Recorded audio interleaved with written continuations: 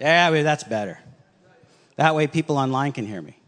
But yeah, I remember my dad always telling me, Julio, just you wait. And he still does it today. You know, he's retired, and just the other day he says, just you wait. And now I just keep my mouth shut and I said, yes, Dad. Yes, Dad. Because I know better now. I know better now. And I was just online the other day, and I was looking for some things that would familiarize ourselves, you know, with some of the things that are unique about that. Because in reality, the attributes of a father and a mother are very much the same. They are. But they're delivered differently. They're both loving. They're both caring. They're both concerned. But they're just different. Right?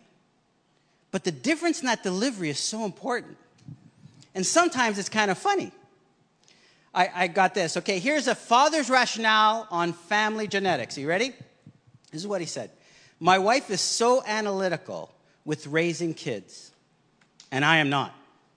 My feeling is if they turn out good, that means I was a good dad and put a lot of effort into it. If they turn out bad, it means they took after her side of the family. So that's a father's view of genetics. Here's a father's philosophy of a happy life. You know, happy blank, happy life. A young adult child wanted to bless their dad and gave him $100. And said to the father, go buy yourself something that'll make your life easier. So he went out and bought a present for my mother.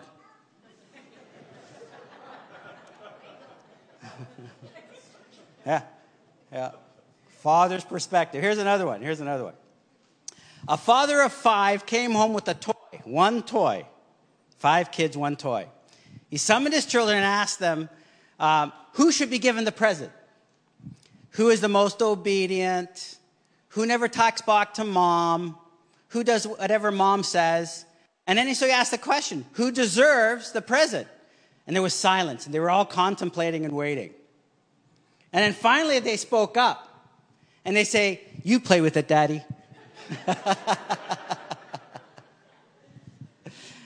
It's funny and we laugh, but all kidding aside, there is something special about dads. There is. And in North America, the importance of dads has been diminished. It has been not taken seriously, and there has been consequences. And there is a biblical model that has been ignored.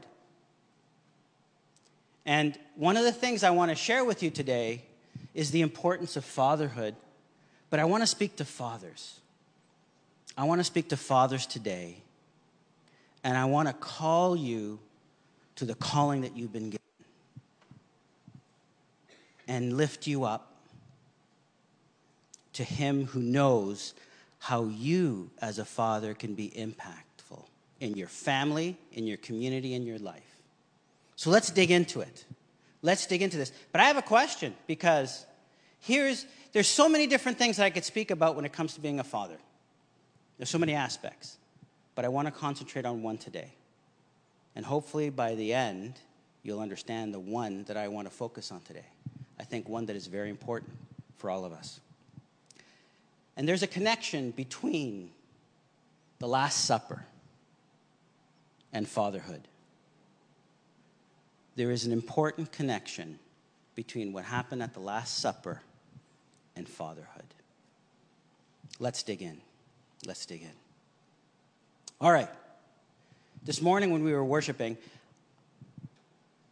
I was actually astonished at how many of the attributes of God the Father came out in the songs this morning. Because I put a list. I probably could find 100 different attributes, but I put a list of 10 attributes. I actually was reading an article by a mother, pastor's wife, and writer online, and she summarized it so well, and so I want to share that with you and put some of my own words into it. But there are 10 attributes of God. And this morning when we were singing, those attributes came out loud and clear. These are attributes of the Father in our lives and how he guides us. Are you ready? Let's dig into Scripture. Let's just go right to the Father in heaven, for he's the ultimate Father that we're to look to. So the first one is we have a loving God and a loving Father in heaven. 1 John chapter 3, verse 1. It says, 1 John 3:1, it says, "See what a great love the Father has lavished on us, that we should be called children of God." He so loved us. We know John 3:16, "For God so loved the world." His love is so great, so immense, that he is slow to anger. He sent his Son. He sacrificed so much for us. Isn't that love? Isn't that the love of a father that we want? A father who is willing to sacrifice anything that it takes for his children? Here's another attribute. Faithful. Lamentations 3:22-23. "The Lord's loving kindness indeed never ceases, for his compassions never fail. They are new every morning. Great is your faithfulness." The faithfulness of God. He has been faithful to us at all times. We may not have our wants and our prayers answered. Sometimes God answers our needs. Sometimes he guides us into how he gives us things, but he has always been faithful and never leaves us. In times that we go through hard times, and I tell you, I've been through several. And sometimes it feels like he's not there, but guess what? I depend on his word that tells me that he is always there. Because if he said it in his word, then I believe it. Isn't that what we sang this morning? If he says it, I believe it. And God is faithful. He never leaves us nor forsakes us. Another attribute of a Father in heaven. Let's go on to another one. Psalm 24:8. "Who is this King of glory? The Lord strong and mighty. The Lord mighty in battle." He is an all-powerful God. People, there is nothing that God cannot do. He might choose not to do certain things, but there is nothing he cannot do. And if people don't see it now, one day they will see it. "For every knee shall bow, every tongue confess." That power is a power that comes from our God, our Father in heaven. And that is something that we can rely on, that we can trust, that we can put our faith in. Let's go to the next attribute. He is sovereign. What does that mean? He is in control. Some people might say, well, God doesn't really know the future. No, he knows the future. He knows every second. He knows exactly what's going to happen in the next 5 seconds, in the next 5 minutes, in the next 5 hours, in the next 5 years, in the next 5 decades. He knows it all at the same time, all at once. He is sovereign. He is in control. There is nothing that he doesn't know. And in fact, all of our knowledge is what? Foolishness. So he is sovereign over everything. Everything. And we can depend on a sovereign God.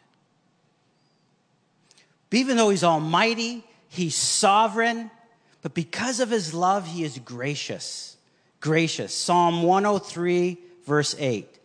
"The Lord is compassionate and gracious, slow to anger, abounding in love."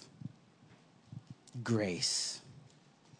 Grace essentially is the gift that he gives us that we don't deserve. We don't deserve salvation. All of us, including me, we look back at our past. We don't deserve salvation. Nobody does.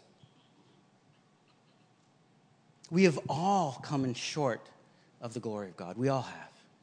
Yet God still, out of his grace, still wants us to be with him in heaven. Still wants to find a way for us to be with him forever. That is grace. That is grace. But God doesn't save all his goodness to then God is good. Psalm 34:8 says this, "Oh, taste and see that the Lord is good. Blessed is the man who takes refuge in him." God is good. Amen? All the time. All the time. Even when we don't see it. He is good. He is good to us when things are going well, and he's good to us when things aren't going well. And guess what? Sometimes he is actually being really good to us when things aren't going well. When things aren't going well.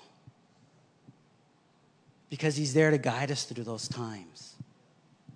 And what have we learned in the Bible? When God does all the work, when God continually blessed Israel, what happened? They would turn from him. So his goodness and blessings come in the good times, and they come in the hard times. One thing we do know about God is he is holy. 1 Samuel chapter 2, verse 2, it says this, "There is none holy like the Lord. There is none besides you. There is no rock like our God." He is holy. He is holy. We can trust in that. He is perfect. He is loving. The Lord Jesus never sinned. He is God. Our Father is perfect in heaven. And yet despite that, despite him being holy and us being sinful, he still loves us. He still pours grace on us. Despite his all-powerful, he could recreate humanity. He even said it to Moses. Why don't I just wipe these out and start all new again? And Moses had to intercede. God knew that he would intercede. It wasn't a question. God was actually teaching Moses something about himself. He wants to save us. And despite him being holy, he asks us to be holy, but not by our strength, but by his strength. He is merciful. We deserve punishment, but Christ, through God's love, has removed that punishment from us. He's a refuge. He's a refuge. Psalm 91, 1-2 says, "He who dwells in the shelter of the Most High will abide in the shadow of the Almighty. I will say to the Lord, my refuge, my fortress, my God, in whom I trust." And lastly, he is always with us. Isaiah 41:10 says, "So do not fear, I am with you. Do not be dismayed, for I am your God. I will strengthen you and help you, and I will hold you with my righteous right hand." He is always with us. He is always with us. Jesus' promise that when he went to heaven, that he would send us the Spirit, and he was always with us. He is with us now. He is with each and every one of you who serve the Lord. Every one of you. These are the 10 attributes of God that I took out. And we can be thankful to have a God like that. Always loving, always gracious, always merciful. But we have to be honest. We have to be honest. We as fathers don't always get it right. We don't. We don't. Because without God, we're not holy. And there are times we trip up. And there are times that fathers don't get it right. And there are times that fathers might actually do things that even make their children sort of question what's going on. Let me tell you a story here. Something that speaks to me, because this one, I think, hits home with me and many other aspects. Because you see, in life, sometimes as fathers, the way we were brought up sometimes perpetuates into our families. And we have to be careful of that. You see, my father, let me tell you a little bit about my father, because it sort of lends itself to this story. See, my father didn't get a chance to go through school. I think he finished grade 2 or grade 3, and he had to stop and start working. He barely learned to read and write. And what he had to do is he had to carry on his back a knapsack. Think about how old he would be in grade 3.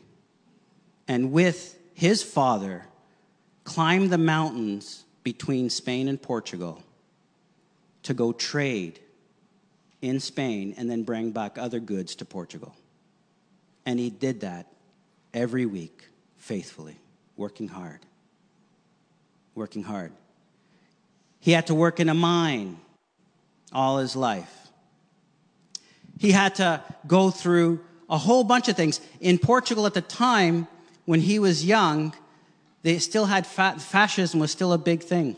Up until the mid-70s, it was like that in Spain as well. And so he was told he had to go off and fight in colonial wars to suppress people from around the world. And he goes, I'm not going to do that. So he took off, which is how I ended up here. But what can a man with a grade 3 education, no skills, do in a country like Canada?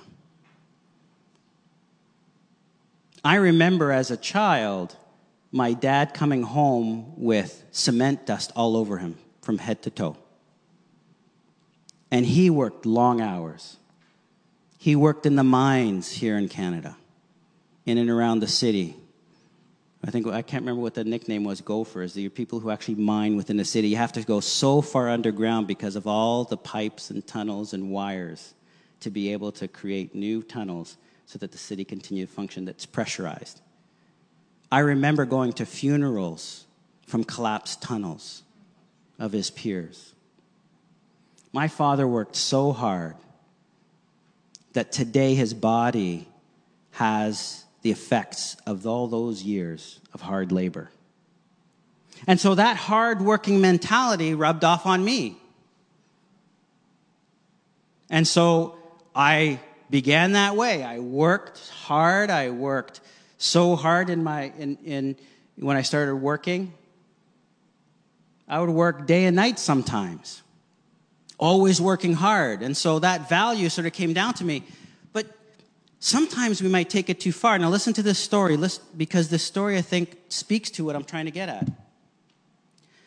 A man came home from work late again, tired and irritated. He found his 5-year-old son waiting for him at the door. Daddy, may I ask you a question? The dad replied, yeah, sure, what is it? Daddy, how much money do you make an hour? The dad got mad and said, that's none of your business. Why do you want to know? The little boy said, I just want to know, please tell me, how much do you make an hour? The dad, wanting to sit down and relax, said, if you must know, I make $20 an hour.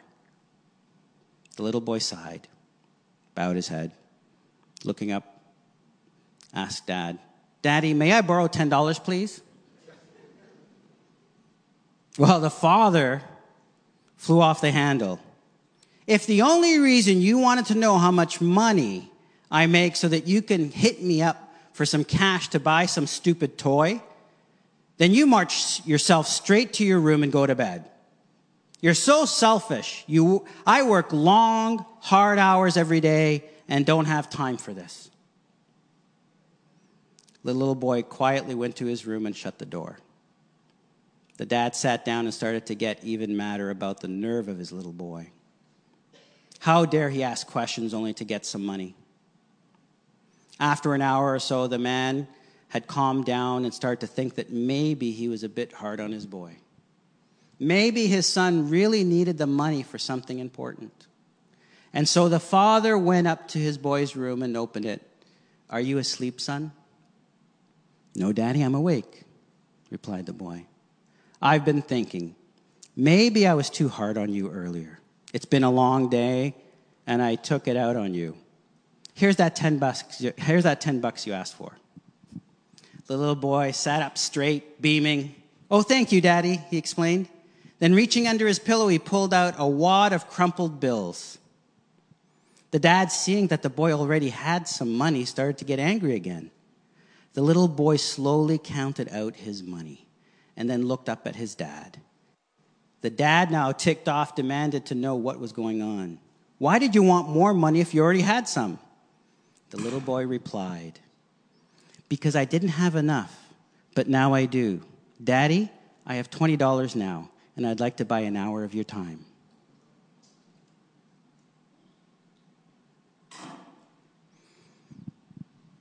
You see, sometimes as dads, and this is also true for mothers, but sometimes as dads and as fathers, we sometimes hold on to certain things of what a dad is. And so I held on to the one thing that what a father was, is somebody that worked so hard and brought money home, and that's what I was all about. You see, I was defined by my father's experience onto me. And don't get me wrong, working hard is a good thing. We all must work hard. Being lazy is not an option. That is not what I'm saying. But taking it too far. Look at the attributes we just went through God the Father has. There is balance. There is love. There is mercy. And here's the thing. Even as a Christian, I wasn't balanced.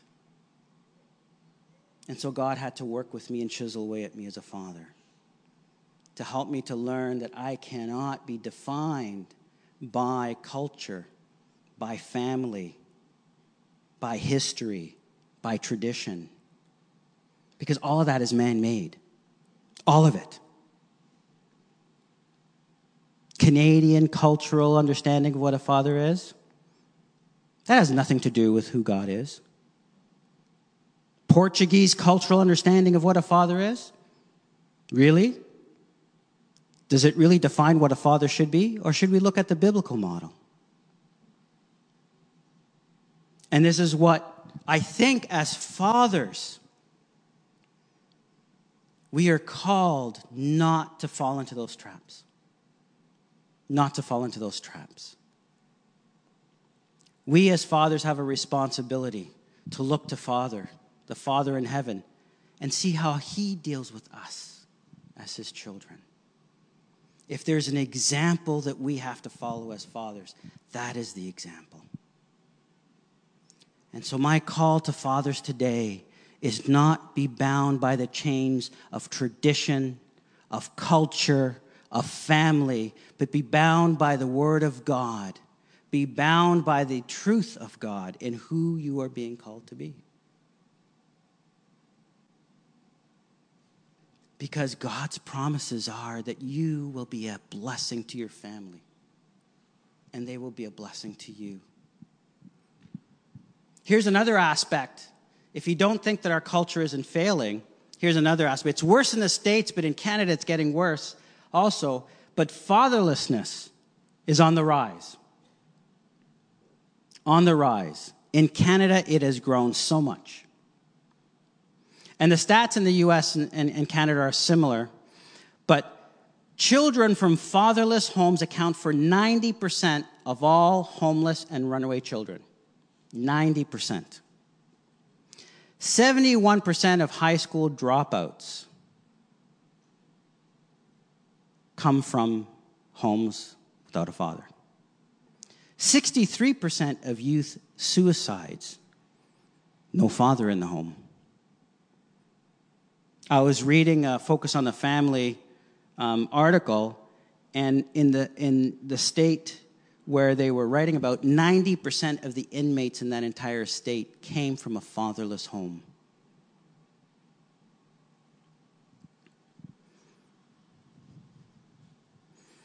What can we do about it? What can we do about it? Well, the first thing that we can do is confess one thing. That we, in our own efforts, in our own hard work, in our own traditions, in all our knowledge, in all our education, we have all come short of the glory of God. There is no wisdom that we can gain from books, professionals, that can meet the wisdom, the truth that comes from the Word of God. I'm not saying that we don't consult people, but what I'm saying is that when we put what man has to say, what tradition has to say above what God says, we start to get into trouble. But here's our hope. Here's our hope. But if we as fathers do this, Psalm 51:10, if we start with this, create in me a clean heart, O God, and renew a right spirit within me. That's just not at the beginning when we become born again. That is something that we need to do on an ongoing basis. Ongoingly, we need to call out to God and say, God, how can you refine my heart more and more? How can you clean my heart more today than yesterday? What can I do to become a better father? And so today I want to deep dive into some scripture, some stories in the Bible that hold some clues as to what it is that is going to make us the fathers that God wants us to be. Are you ready? Let's dive in. The first story that I want to talk to you about is in Mark chapter 9. Now, you don't have to read through the whole chapter. I'm going to read through it. I'm going to pick some highlights. But here's the story. And sometimes in the Bible, we can look at, big characters, and sometimes there's these little stories, right, that the Bible puts in. Really interesting little stories. I mean, John said it. If we were to try and write everything that Jesus did, there wouldn't be enough paper in the world to record it, right? So the ones that he chose are very important for us, especially the little ones. There must be something so important in those little stories. And there's this little story in Mark chapter 9. Let's start with this one. And it's where Jesus heals a boy with an unclean spirit. Such an amazing little story. And this is what happened. And I'll go through it rather quickly. There's a father, and you guys know this story, and if you don't know this story, this is how it goes. There's a father with a child who keeps becoming mute and sometimes throws himself into the fire. Loses control. There's a spirit inside of him, and the father is desperate. The father is a loving father that just doesn't leave it to the mother. You take care of it. It's your problem. I work in the fields. I work hard. Take care of the child. No. This father actually took responsibility for the condition his child was in. And he heard about Jesus. And so he brought his child to Jesus. But the first thing that he hit was the disciples. And so here are all the disciples, and they're trying to pray over this child. They're trying to cast the spirit out, and it's not working. And so there's this commotion, and Jesus sees this commotion, and so Jesus then calls them over, goes, what's going on? And so the father comes and explains to Jesus what is happening, and explains to Jesus what is happening with his son. And in verse 22 of Mark chapter 9, listen to this dialogue. The father says, and it has often cast him into the fire and into the water to destroy him. But if you can do anything, have compassion on us and help us. He knew where his help was. He didn't leave it to his wife or to anybody. He took responsibility for his child. And look what Jesus said. Jesus said to him, if you can, all things are possible for one who believes. You see that? Jesus throws back at him and says, well, if you can, if you believe. A little bit aggressive, don't you think? Jesus is saying, you're coming to me for help? Well, do you believe? You're asking me, but what about you? Look how he answers. Immediately the father cried out and said, I believe. Help my unbelief. Help my unbelief. That is a wonderful, beautiful attribute of a loving father. Why? Because he confesses his own weakness. He's not ashamed. He's not ashamed to admit his belief maybe is hampered, that there is something in him that is lacking. He had the wisdom to go and seek Jesus, but he had the inner heart to know that he needed more. And guess what? He asked Jesus. And so we as fathers, I think, one of the first things that we can do to really understand how to become the father that God has called us to for our families is to confess our weaknesses. That is so hard for a man to do. Men don't like to talk about their weaknesses. I mean, we're brought up to be strong. I remember when I was young and in the schoolyard, I used to get into fights, and some of the people I used to get into fight with became my best friends. Isn't that weird? That's guys. We're not taught to be weak. We're not taught to cry.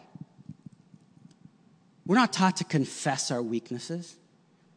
And here's this father in front of Jesus, in front of probably hundreds of people, confessing out loud. He cried out loud. Do you see that? He cried out loud without shame, without worrying about people's judgment. Help my unbelief. And the story goes that Jesus cast out the spirit and the child was healed. The first thing that we as men need to do is need to realize that we are weak and that he is strong and that he can shine and his glory will shine through our weakness. But we need to confess it and need to admit it. We need to be okay with publicly admitting it with our wives and our children. It's okay if your children know you're not perfect. In fact, it might actually help them understand you a bit better. Here's another story in Mark as well. This is another beautiful story. Mark chapter 5, verses 21 to 43. We won't go through the whole thing. Mark chapter 5. I want to focus on the ruler in this story. You see, the ruler in this story was a local ruler of the synagogue. We know what was going on behind the scenes with Jesus. The Pharisees and the rulers of the synagogue were starting to question Jesus. He was getting more prominent than him. And so here we have a ruler within the religious community with a daughter who's dying. And he could have been more worried about what his peers will think, what others will think of him, than his daughter. But no. Again, another father who took on the responsibility. And what did he do? It said in verse 22, it said, then came one of the rulers of the synagogue, Jairus by name. Seeing him, he fell at his feet. He fell at his feet. In fact, the imagery they got is he just prostrated himself down. He didn't just kneel. He fell. He cast himself and fell before Christ's feet. A ruler. Someone who's used to people coming to him. People who respect him, who think that his authority is God's authority. Think about who this guy is in this town. But he casts all of that out. And with a humble heart, he casts himself before the feet of Jesus. And what does Jesus say? See, what was happening was his daughter was dying. And as this was going on, people came and said, don't bother Jesus anymore. Your daughter's dead. That's it. That's it. You're too late. And Jesus hearing says, verse 36, but overhearing what they said, Jesus said to the ruler of the synagogue, do not fear, only believe. Again, believe. Do not fear. Only believe. And here's another aspect that we as fathers, we shouldn't fear what other people think. We shouldn't be worried about what expectations are on us. What we need to do is we need to believe and not fear, but act in courage. And then we go down to verse 42. After people had stopped and started to laugh because Jesus was saying that the girl isn't dead, Jesus came in and locked them all out, and it was just the parents. And in verse 42 it says, and immediately the girl got up and began walking after Jesus had called her, saying, little girl, I say to you, arise. And they were immediately overcome with amazement. Overcome with amazement. This is a father who is humbling himself, casting everything that is about him away. And so this is a lesson that we have here as fathers today. And so these attributes that God is calling us and making this known to us is something that I think that we should take heart. This week, I was talking with a friend of mine. And this gentleman, many years was married, and he rented out the basement of his apartment. And in the basement of his apartment was this young couple that had just gotten married. And he says it was a lovely couple. They were always happy. They went to church every Sunday faithfully. They paid the rent on time. They never got upset when he would ask things of them. They did it. He was saying, I had rented out that basement to other people, and after they left to other people, there's nobody else that I've rented this basement apartment to that was like this young couple.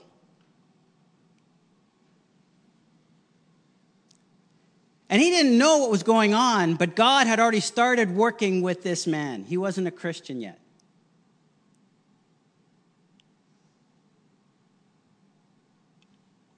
God had started to lay out a plan to mold this man's heart from where he was to where he is today. And so he had on his notion that he was going to work hard, start a company, do all these things, provide for his family. He had a vision of what life was going to be.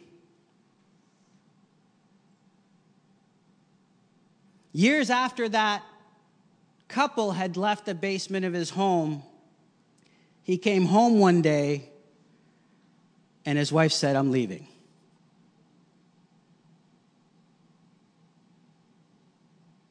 She wanted a change.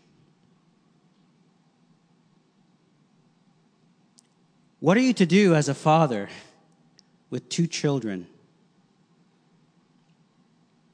And I know this family well. There wasn't craziness going on in the home.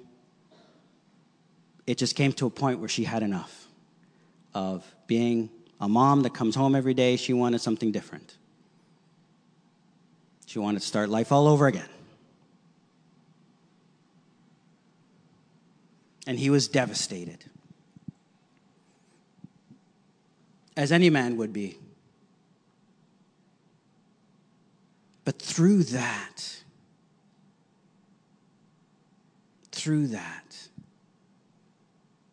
he came to find the Lord. Do you see that? That disaster in his life came to find the Lord. And it started to define him as a father. Strange, eh? Ironic. That as a single parent, it started to define him, and God started to work with him. And he came to know the Lord. And over the years, I remember talking to him about his walk and what he would do. And he'd say sometimes the children would come home and they would talk bad about the money. He'd go, no, don't talk about it. She's your mother. Don't you dare. I don't want to hear it.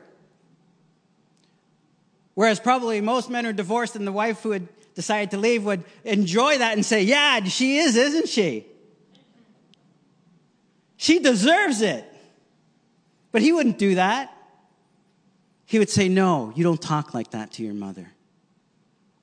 In my presence, you will respect your mother. And we won't talk of what she did.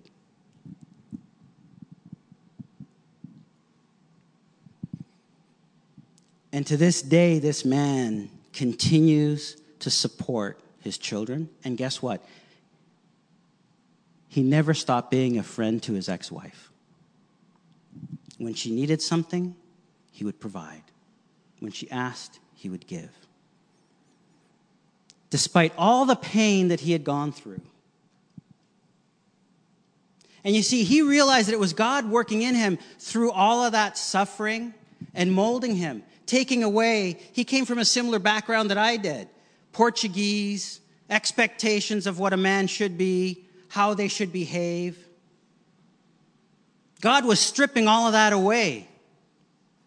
And this week he told me about a beautiful story. He goes, Julio, I was just praying in the presence of the Lord and feeling so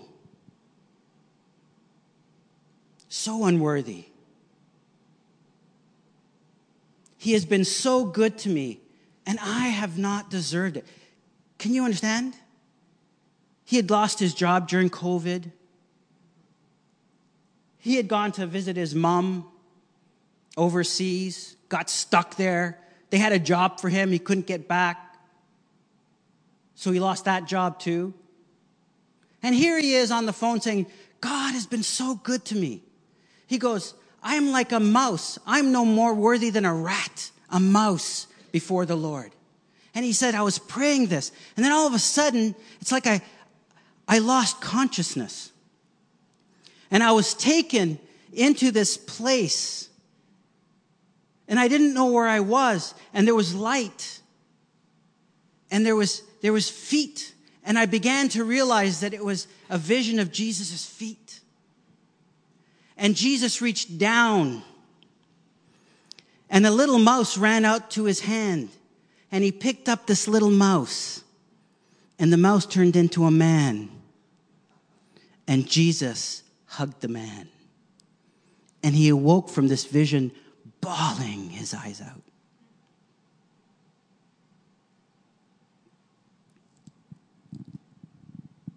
Today, he has a stronger relationship with his children than he's ever had. That is the Father that God wants to create in us. That is the Father that God wants to create in you, and he can. He can. That's what he wants. He wants that for all of us as fathers. But that's not just it. I have a challenge for you, fathers. Another challenge for you. It's one thing that we need to be called and not worry about what people say about what a father should be, but focus on the Lord. But I have one more calling for you here tonight. And I want to go to another story in the Bible. 2 Samuel chapter 9.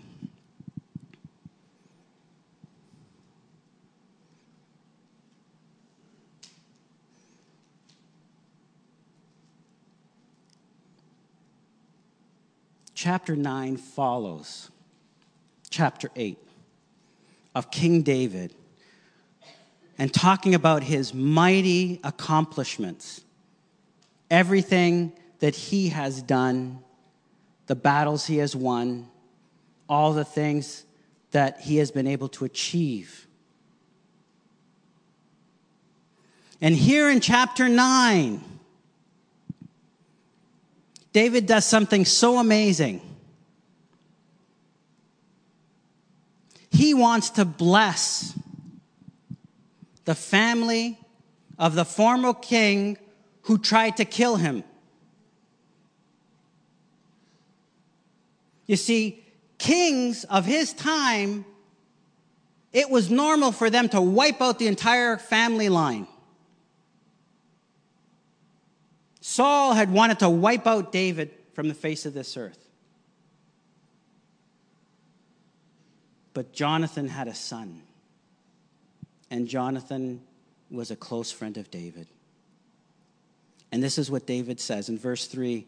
And the king said, is there not still someone of the house of Saul that I might show the kindness of God to him? Did you catch something that David said? Here is David, king, a warrior. He is now king of the whole kingdom. He has overcome people who tried to kill him, his enemies. And look what he says. He doesn't talk about his kindness. Do you get it? He doesn't say that my kindness. He's talking about the kindness of God. He's confessing that his kindness isn't enough. This is the secret. We as fathers don't have it in us. But if we want to be kind to our children, we got to call out to God, God, give me your kindness so I can flow it through to my children. If I want to love my family, I should be going to God, give me your love so that I may flow it through my children. God, teach me your grace and mercy so that I may actually flow it through to my family. Show me, Lord, how to be faithful. Flow through me your faithfulness so I can be faithful to my family. Just like King David, I want to show not my kindness, not my grace, not my mercy, God's. God's. When we start shifting towards God being in us and through us for a family in everything, it's not about us, it's about God, and it's about the people we serve. We as fathers are servants in our family. And all those attributes I spoke with at the front, all those attributes of God that we sang about, they're from God.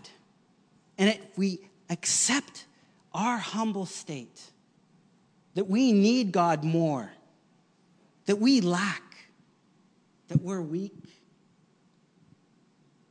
and that anything that is good in us actually comes from God, watch what God can do in our families. Watch what God can do in our families.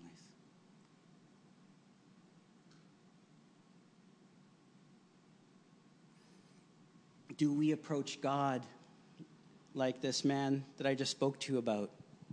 So grateful, yet understanding that we're basically nothing before God and that everything is from God. And it says in verse 11 that his son ate at David's table like one of the king's sons. And David brought him in. And here's the other challenge I have for you as fathers. God just doesn't want us to be biological fathers. We heard Pastor Dino this morning talk about spiritual fathers. He wants us to be spiritual fathers. And men in this room, you may or may not have a biological child, but I am telling you, and online, that God is calling you to be a father as well. We as men have the attributes to be a father to the fatherless in God's strength. He has given that to us. Don't believe me? Let's read it. Colossians 3:10. Put on your new self, which is being renewed in knowledge after the image of its creator. It's talking about you. God is flowing through his knowledge, his ability, his will. And he says that he is a father to the fatherless. I'm calling on fathers today to rise up as the father that God has called you to be. But I'm also calling you to be a father to the fatherless in this church. Because right now in this country, about 1/5 to 1/4 of family households have fatherless children. That means that 1 in every 4 children, 1 in every 5 children don't have a father in the home. and you saw the stats. You saw the stats. There are children, teenagers, who are in a home without a father. I challenge you to walk this neighborhood. And it's probably more than 1 in 5 or 1 in 4 in this neighborhood. What are we going to do about it? Let me tell you a story. Another one. I got another good one. There was a boy a long time ago in Newfoundland. Came to Toronto. Mother was a crackhead. Had many boyfriends. Boy was born, doesn't know who his father was. And for years, I was bringing this boy to church every week. Picking him up at home and bringing him here. And he was with a foster parent at that point in time. And he grew up with no family, but this foster parent had taken him in and tried to raise him. And then his foster parent died. So first, mother was a crackhead. He had to leave, go stay with the foster parent. And then his foster parent dies. He's in this congregation. What do we do? What do we do, gentlemen? This son is now our son in this community. We need to take responsibility up for the children that come here. You are called to be fathers in your home, but you're also called to be fathers in here. God has called you to bless your home, but also to bless the community. There are children who need you. And so this boy grew up in this church. And some of you who have been in this church a long time, this was a long time ago, know the story well. And this boy was actually taken in by one of the pastoral staff and raised in their home. And we all took it upon us as men to raise this boy. I remember having many discussions with him in youth. This boy became a man, a son of God. He accepted Christ in this church. He began to know what a father was because of the fathers of this church. Because they were obedient to God and allowing God to flow through them and mold them. And so he had many, many people that he could look up to as fathers.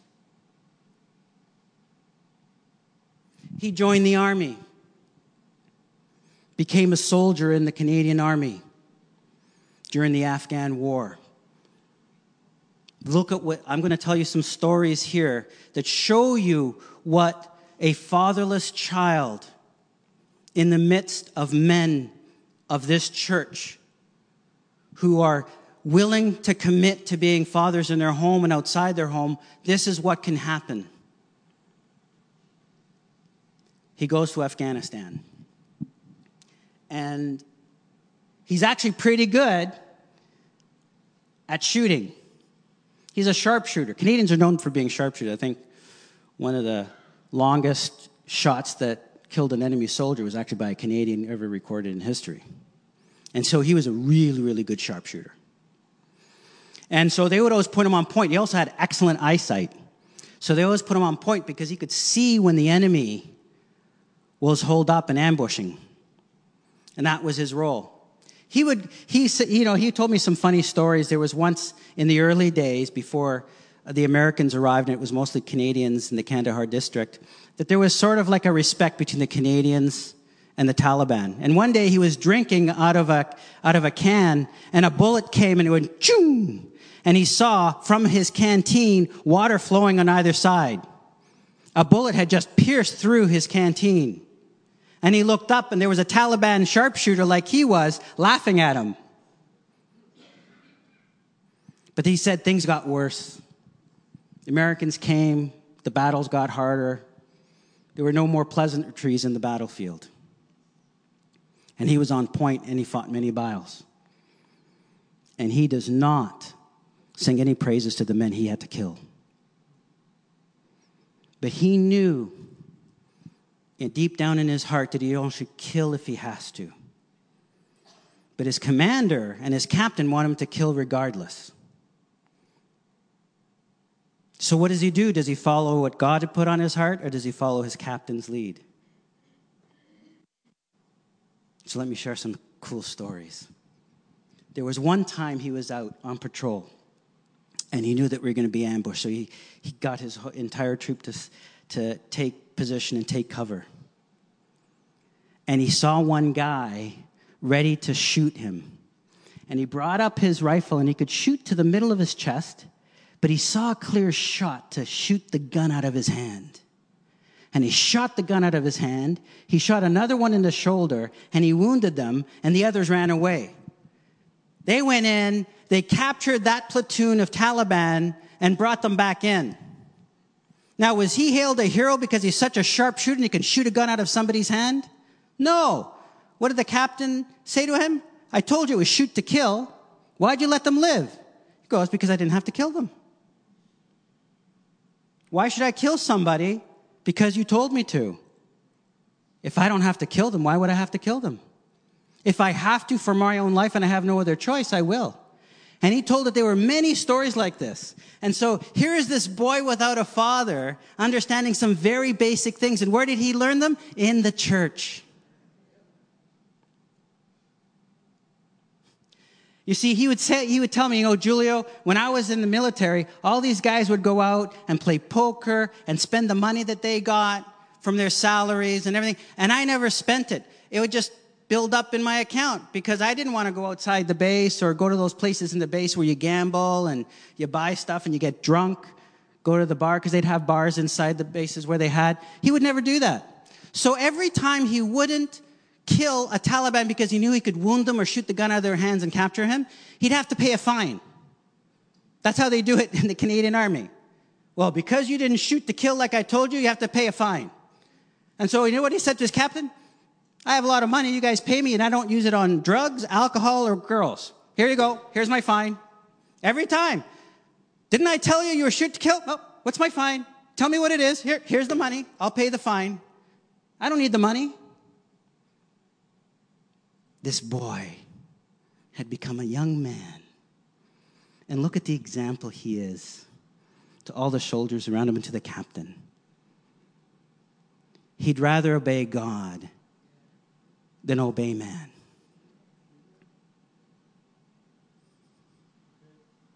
Today, he is a father with children living in Ottawa.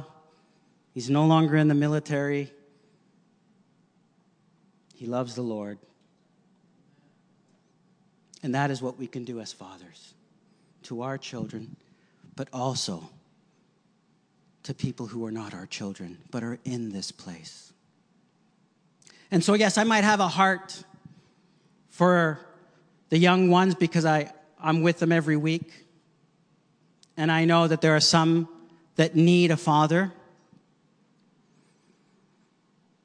And so I'm calling us to be a community of fathers, to bless our families, but to bless the children of this church. And I believe that God is going to be bringing us children from around here. And when he does, we're going to need fathers who can step up and be a father to them. And that is what it means to be a father to the fatherless. And to recognize what King David said. Let us stand.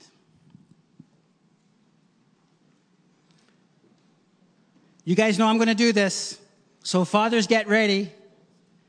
I want all the fathers to come to the front. Come on. All you fathers, come to the front.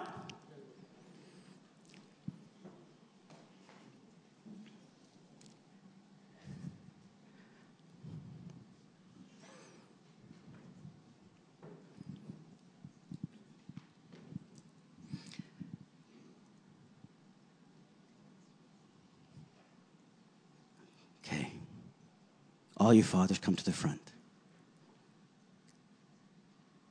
Now, those of you, there are some of you, you may or may not be here, but I know you. You may not be a father yet.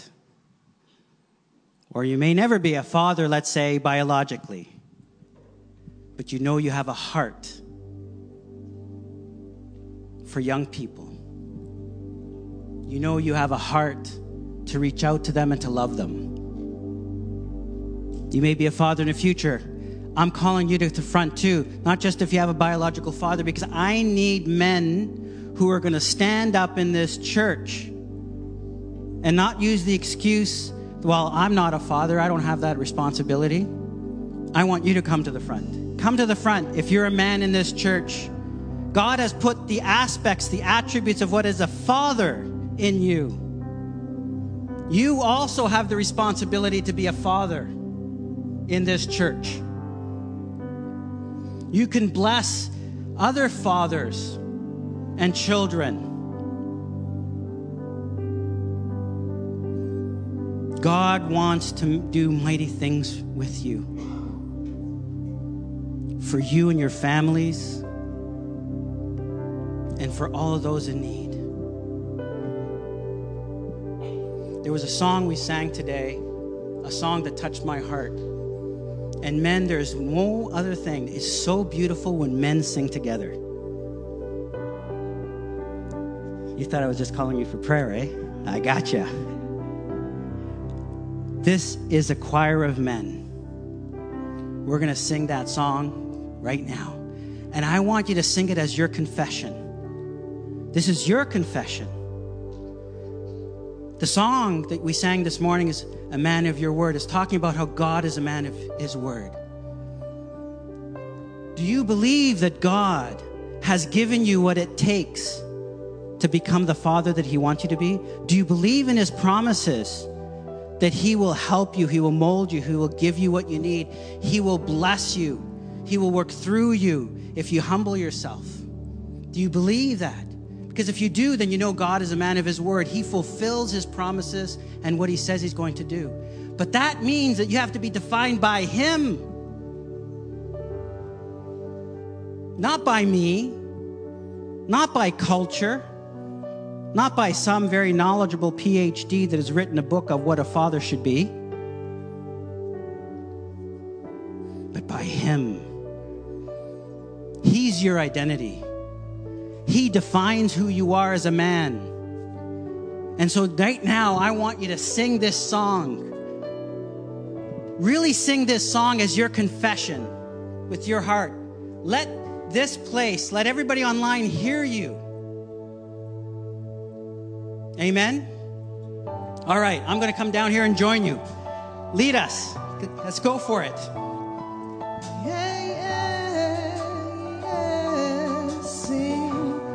Things are possible.